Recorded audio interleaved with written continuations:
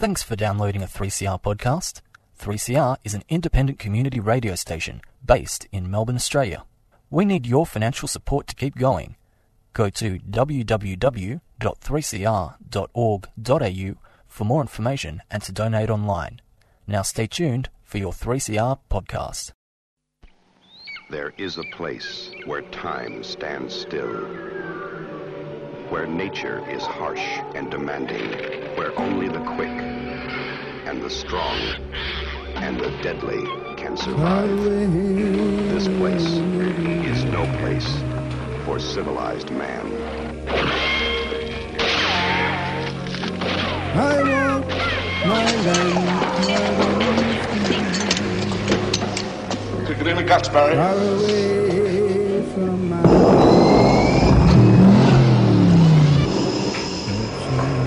All you've got to do now is pass the Australian culture test. 3 simple questions, 3 correct answers, and you go through that doorway to the greatest little country in the world.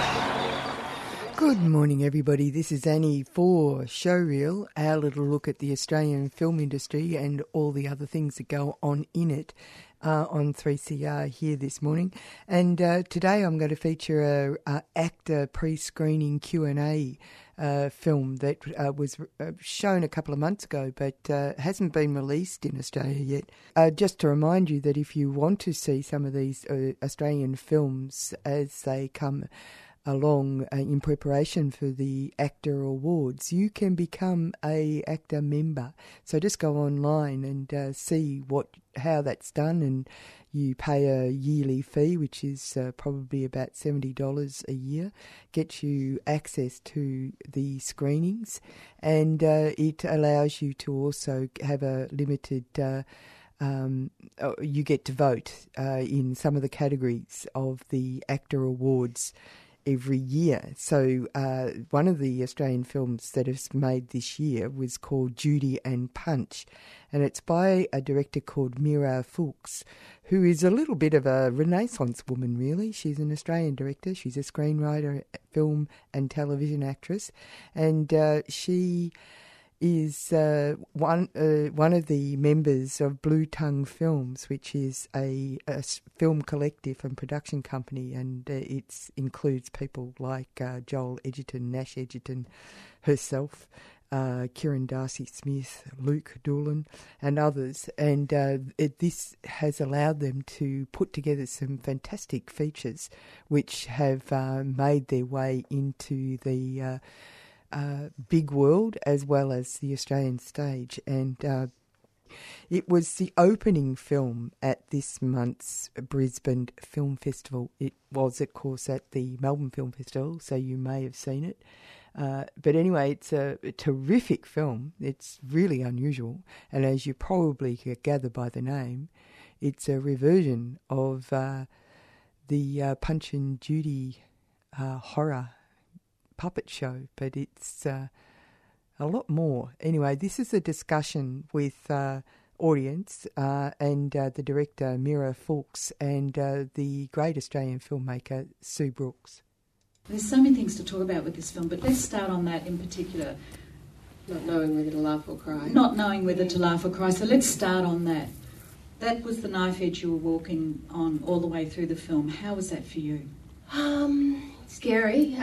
Being a first film, I didn't quite know whether obviously the film's tonally really kind of unusual, and that's very intentional. And that felt kind of terrifying. But I did, I really set out to try and make something that didn't feel like anything else. That was my ambition. Whether or not I pulled that off is not for me to say, but that I was very intent on doing that, and I was lucky that I kind of landed in a situation with people around me, the people who are paying for the movie and the people who are helping me make it, helped to facilitate that. But it's still scary. I mean, I find it really difficult to watch. I find it difficult to talk about. I found the edit terrifying. I found the shoot terrifying. The whole thing was pretty scary. Can I ask you what that first experience of showing it to strangers was like? Showing it to people where you've thrown the baby out the window, and I'm sure you've felt it now, what it feels like to have the baby thrown out the window. Yeah. How was that? How is that for you? Well, it feels different in every room, which is what I love about cinema, actually, that you can have that really kind of communal experience, and it can feel different from room to room. But the first time we screened the movie, it was at Sundance, and I'd only shown it. I'd had a couple of screenings handful of screenings throughout the edit, mainly just entirely friends and family, and so none of those were bigger than probably, I think maybe 10 people was the most when we were getting towards locking. And so it was the first screening to strangers. It was a big screening. It was Sundance, and it was screening to an American audience, and I had no idea how the comedy would kind of play, or whether or not I really tried to make a film that could play well to someone that had no understanding or no historical kind of connection to the Punch and Judy story. But I didn't know whether that would be the case, whether it would be difficult for people without that kind of cultural connection to connect to the movie. So yeah, it was really frightening, but it was great. It was kind of exciting, actually. That first, it was a really vocal audience, and it was really. I felt like I was very aware of where people were at with the film just by sitting in the room. So it was fun. Well, no, it wasn't fun. It was exciting. How do you want us to feel when the baby gets thrown out the window? Well, I kind of love that everyone has their own personal reaction. I mean, I always love it. I was saying to you earlier, I always do love it when there's someone who can't stop laughing. That makes me feel very happy, but that's only because I find it disturbingly funny. But, it's nice to hear this sort of whole kind of gamut. And that particular sequence in the movie, obviously, is where you sort of, I'm kind of trying to take you on the most extreme journey from that to Judy's beatings. So I kind of find it really fascinating to hear the audible sort of gamut of reactions. And I suppose most people know that, but Punch does throw the baby out the window in the Punch and Judy. Traditionally every kind of puppeteer would have a different version of but there was the stock characters and stock things that would tend to happen in the story, and sometimes you drop the baby or sit on the baby, but the baby inevitably something. It's not unusual. No. And then take us on to the beating of Judy. Tell us about what was happening for you when you thought you were going to do that, and how you wanted to interpret it, and how you wanted us to feel, really. Yeah. Well, for me, the film is about, first and foremost, it's about our relationship to violence, and particularly violence in pop culture and violence in entertainment. And so I was kind of fascinated with that idea about trying, to have something extremely horrific, try and find a way to make it absurd enough to be funny, and whether or not that was possible, and then to then turn it on its head and deal with the beating in such a way that made you suddenly aware of the fact aware of what you're laughing at, and aware of the kind of reality of it without. And again, we were talking just briefly before, you guys were watching the movie about this, about navigating, negotiating your depiction of violence on screen, because I'm also very squeamish, and I don't love watching really sustained, intense violence on screen. I find it really hard to watch. So I didn't have my intention wasn't to want to subject my audience to something really horrific, but at the same time I wanted to kind of bring up a level of realism that made us kind of reflect on what it is about that sort of stuff that is continually passed down through folklore and pop culture and all these different forms of theatre or sport or entertainment that maintains our fascination with violence and domestic abuse, and quite often that is directed towards women. But first and foremost, the film for me is not about gender; it's about that violence, and then secondary to that is the fact that more often than not it's women that are the subjects of that. So the domestic violence aspect of it, I was very conscious of it talking to us about where we are now at the same time. And one scene that really stood out for me was the Tai Chi moment. Can you talk about why you put the Tai Chi in? That just sort of landed me into this world.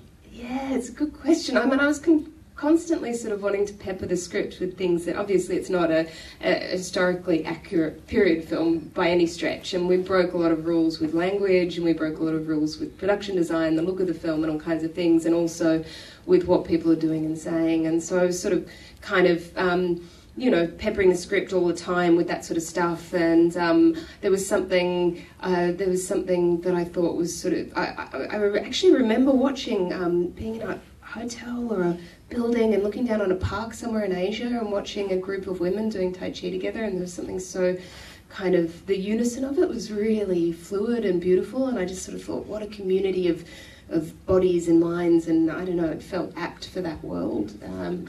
For me, what it did, which I don't know if it's what you meant or not, but for me, I just thought, oh yeah, we're here still, it's still happening. This is now.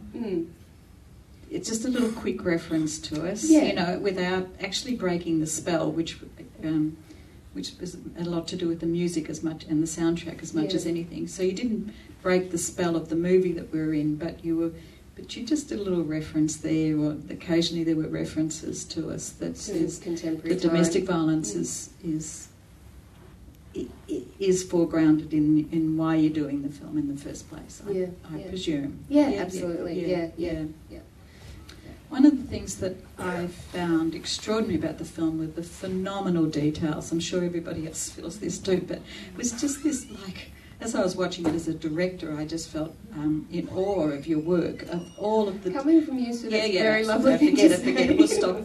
But just the phenomenal number of details, the fact that the theatre, the gallows represented the theatre, that the bunny's ears were perfect, that the twins were perfect, the makeup was perfect, the eyes were perfect, it went on and on and on of this list of details. I think Sidney Lumet says there are no small decisions in filmmaking, and I thought, this was absolutely an example of that. That you constantly made all of the details add up to a whole world, which we actually couldn't even say what that world was. We could never actually say, it is 1695, blah.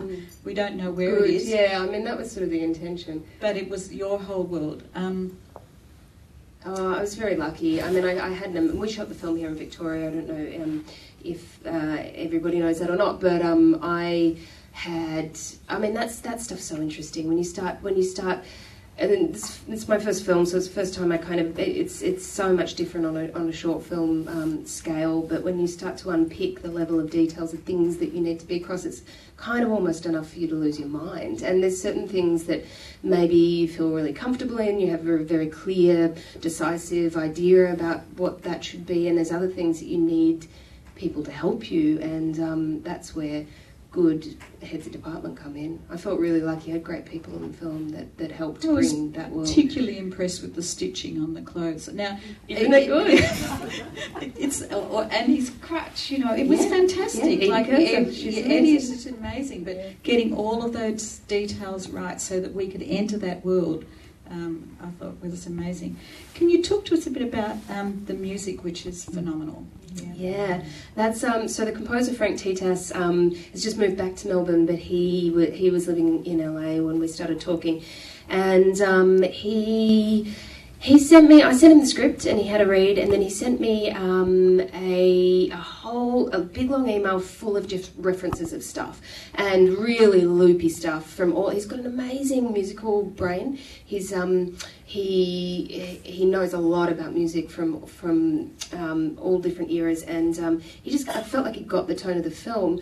And me and Danny Cooper, the editor, were really struggling to temp the film, to find temp music in the edit that worked, because nothing really felt quite of our movie. And I hope, I think it was because we were trying to make something that felt like nothing else, and we couldn't find music that kind of was quite right. So we had a whole bunch, and we constantly were changing stuff and going, it's not quite right. And Frank had a lot of music to write, heaps of music to write, and he came in on relatively late. I don't know whether it was... Yeah, I think it was late, because we were still dropping in cues when we were mixing. Like the final day of the mix, we're dropping in big cues, so it was pretty late. So it was sort of terrifying, just thinking, we're going to get there. And he he is just great. He recorded so much interesting stuff. He really pushed to have the children's choir in there. He has a friend who had a shed full of instruments down somewhere near Phillip Island that he went and collected and brought up here to record with, and they're all a lot of mechanical and found instruments that his friend who was a collector had been collecting over years and years. So, you know, he brought things like the gamelan in, or, you know, there was rubber chickens and organs and wind-up kind of things, and he was so playful with his score. It was so... I just loved watching him work. That was really fun. But in particular, what I'm interested in is that shift that you do in the music, which is that has that comical tone all the way through till I think it makes a big musical shift around the time that she wakes up. What's the young girl's name? Scotty, the redhead, the freckly girl. Yeah, Scotty. This woman's having a lot of trouble waking up. Staying awake, which is a fabulous line in the script, I have to say. Isn't she great? Daisy Axon is her name, that young actor. Yeah, and but she it's was also such a great line in your film about women staying awake to the problem. Yeah, anyhow, I suppose you know that. You wrote it. But there seems to be a shift around there. Yeah. Can you explain how you work that shift? Well, that shift sort of happened. I think the back end, the music in the back end of the film was a little easier than the music in the front end. The most difficult cue was the opening puppet sequence, which was the last cue that we locked in, but also the whole kind of ridiculous slapstick kind of sequence of the dog and the sausage. That was like, oh, how do we do this? How do we somehow kind of bridge the... without it being just super silly or...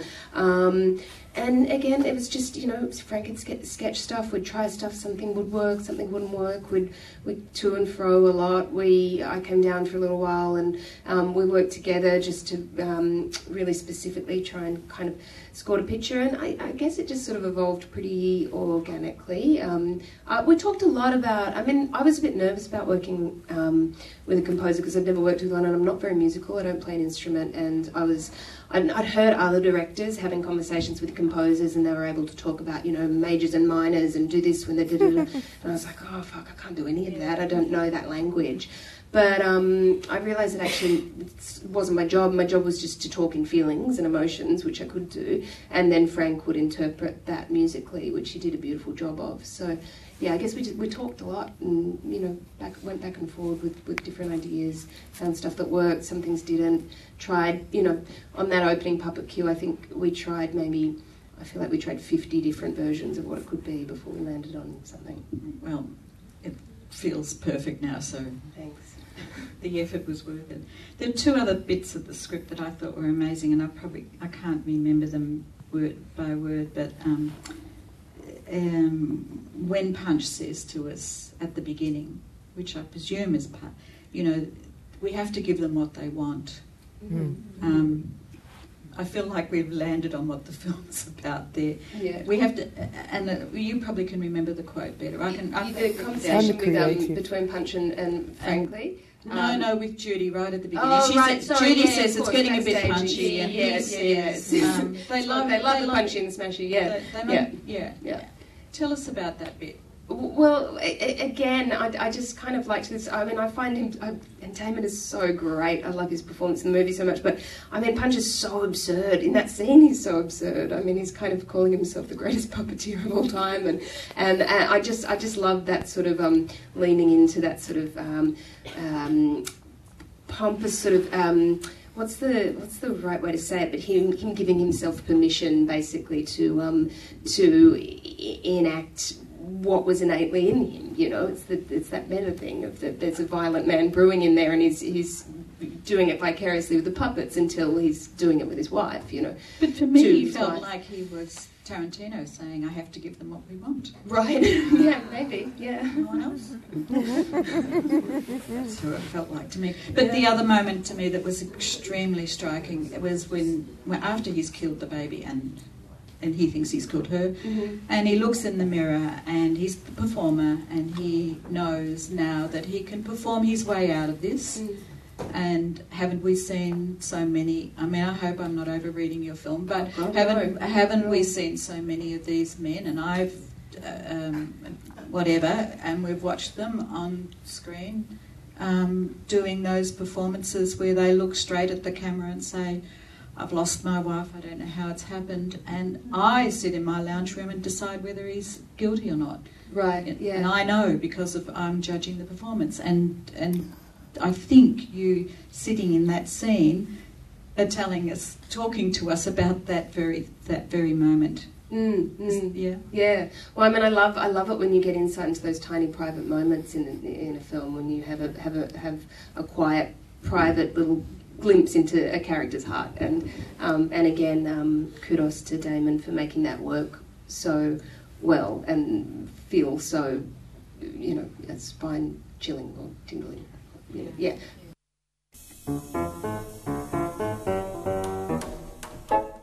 Tune in to On Screen and find out more about what's on the big and the small screen each Saturday, 11 a.m. till 12 noon on 3CR. It's a program on film, on filmmakers and on film festivals.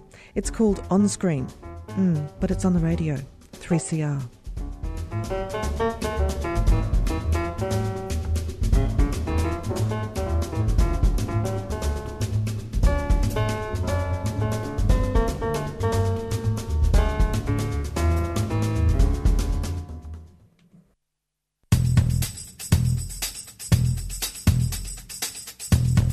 From October the 28th to the 31st, some of the worst climate criminals will be gathering for the International Mining Conference, IMARC, at the Melbourne Convention Centre.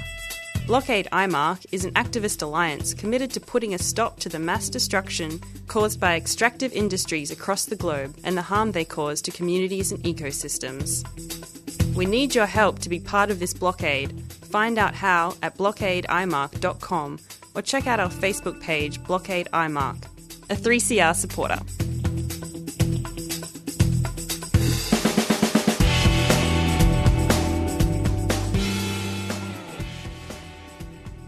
You're on 3CR and the tail end of Showreel, and we've been featuring a discussion with Sue Brooks, with the director Mira Felks, who is a fantastic... I mean, she's created this incredible film with all the people who are involved in the making of Judy and Punch. As I said, it was the opening screen film for the Brisbane Film Festival this month, and you should expect it on cinemas screens in Australia. It is quite an extraordinary film, and as the woman said, she set out to make a film that isn't like any other film, and she actually does succeed. It's quite extraordinary film. It stars a quite extraordinary actor. It stars Mia Wasikowska, I don't know how to say her name, the woman who was the lead in the most recent version of Madame Bovary. She was also in the Crimson... I can't remember the name of that gothic horror that was... made a couple of years ago. But anyway, you'll recognise her when you see her. Also Damon Herriman, who plays the despicable Punch. Extraordinary film, absolutely extraordinary. Coming up next is Published or Not, and we'll go out with the Bachelorette's duet, -1.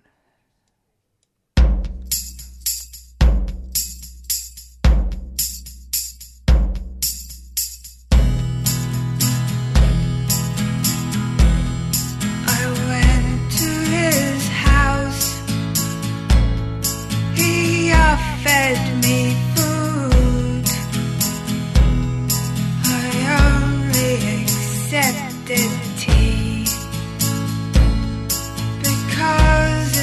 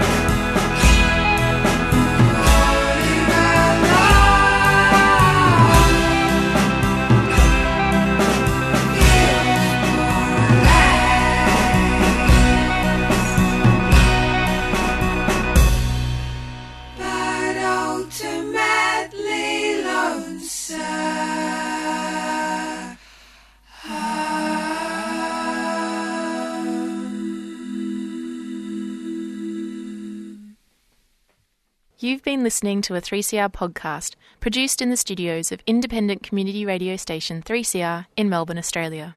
For more information, go to allthews.3cr.org.au.